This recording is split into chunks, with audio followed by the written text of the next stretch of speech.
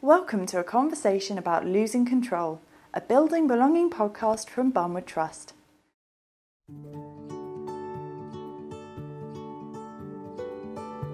We join a group of people from across Gloucestershire who attended Losing Control, a conference about social change, decision-making and grassroots participation. Leading the conversation is Jess Waterman from Barnwood Trust. Joining her is Rich Amos, Asher Smith, Louise Borg-Littleton, Katie Peacock and Will Mansell.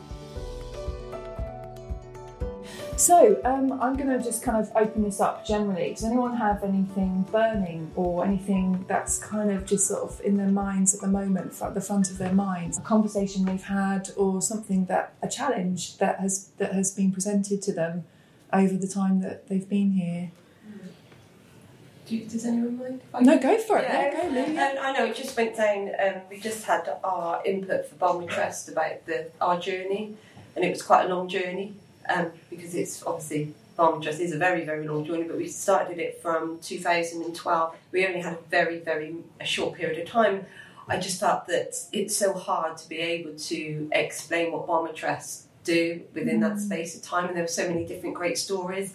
I felt like I needed to want to explain how the police have been involved with Barnwood Trust and the great stories that we've been doing, and I was just a little bit frustrated with the fact that I don't think I was able to say the positive stuff that's actually been going on, the real life stuff, that working with people day by day, that kind of stuff didn't really come out. It was more like why we're a part of it, and the journey we've been on and how that journey is going to continue, but not really the rooted stuff that is the main focus of what everything we do. So yeah, it was really good, but I just feel like I wish we had more time just to share our stories. I found it really fascinating and interesting to be in a room where there was such a diverse reaction. Yeah, that was so helpful to kind of get a sense of, sometimes you can be in your world doing your thing, and it's just useful to someone say, just pop your head up above the parapet, there's some other things that we want to tell you about. And that's that kind of sort of mutual kind of respect and learning was challenging, but also really kind of invigorating, I suppose. Yeah. Does anyone else have anything that... I've had a great time chatting to people.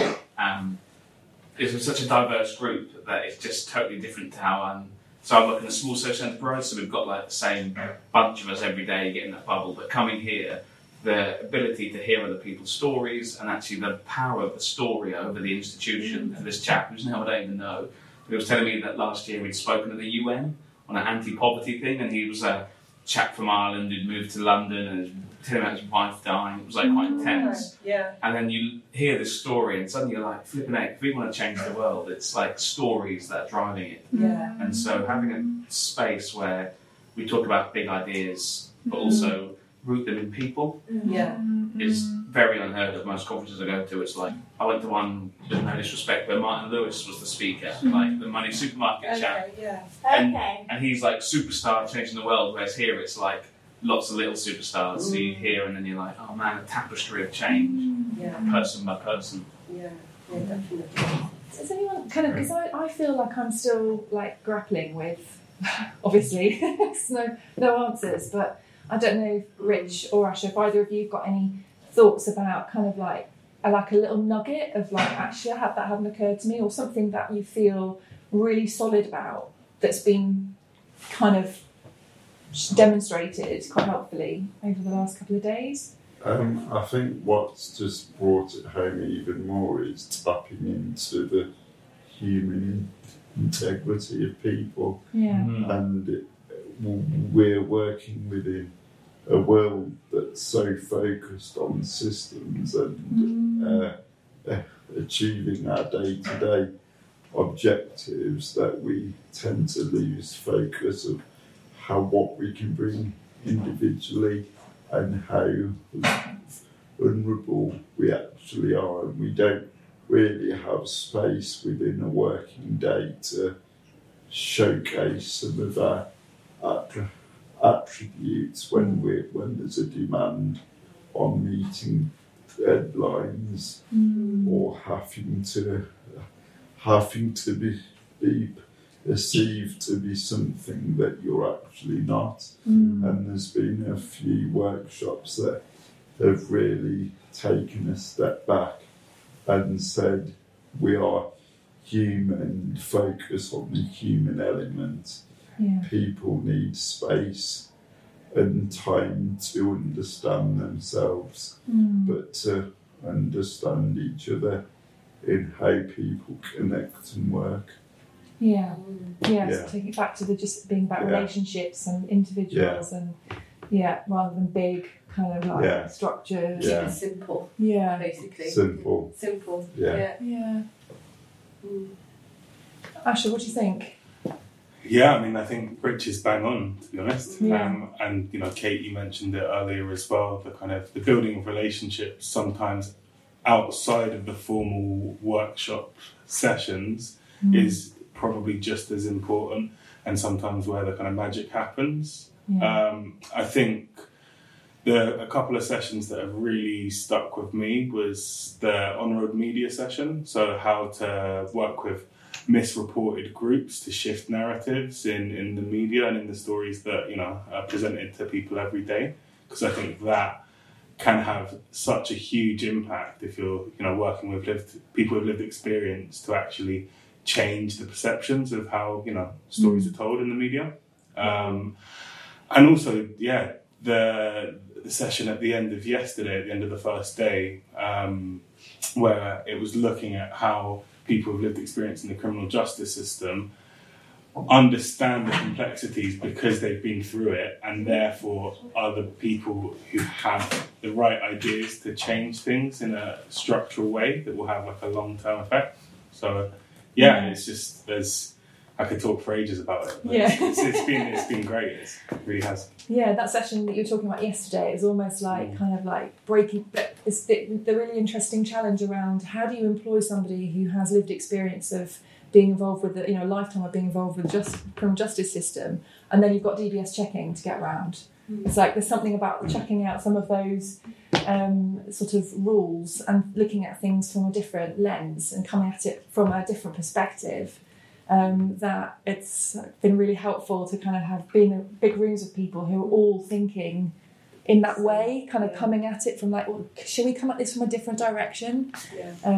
It's just kind of where do you how fast can that happen? And that's the bit. It's like kind of maybe somebody said today, things just they are slow sometimes, and you've got to be but don't stop. I think that's why it's so key for myself and listening to everybody else as well. It's about what we take forward from this as well, and then it continues in some way. Because I think, as we said, the informal spaces are where some of the real collaboration could possibly happen moving forward. And especially when you referred to the speed, Jess, I think sometimes you can lose motivation because things aren't actually going how you want to, or they're not happening at the speed you want to. But the true sense is in that you can witness progress, and sometimes it takes a long time to create the foundations and to get people to see visions before you can actually get people signed up to what you're trying to achieve.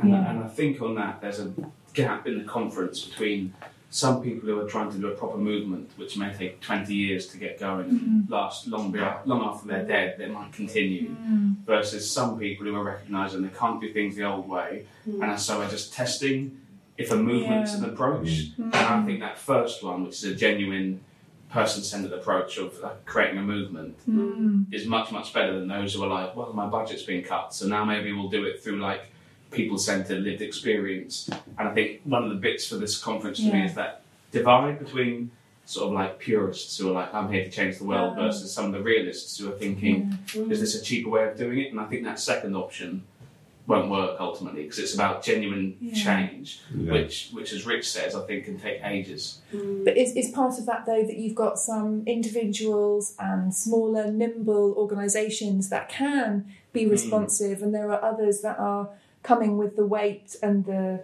stature almost of kind of history, that means that they kind of have to, they're like big ships that kind of have to go slowly and steadily through the icebergs rather than just bashing them with. Well, is it partly that? I don't know. Bit. Some people on the more radical end are like, burn it all down. And I don't buy into that at all.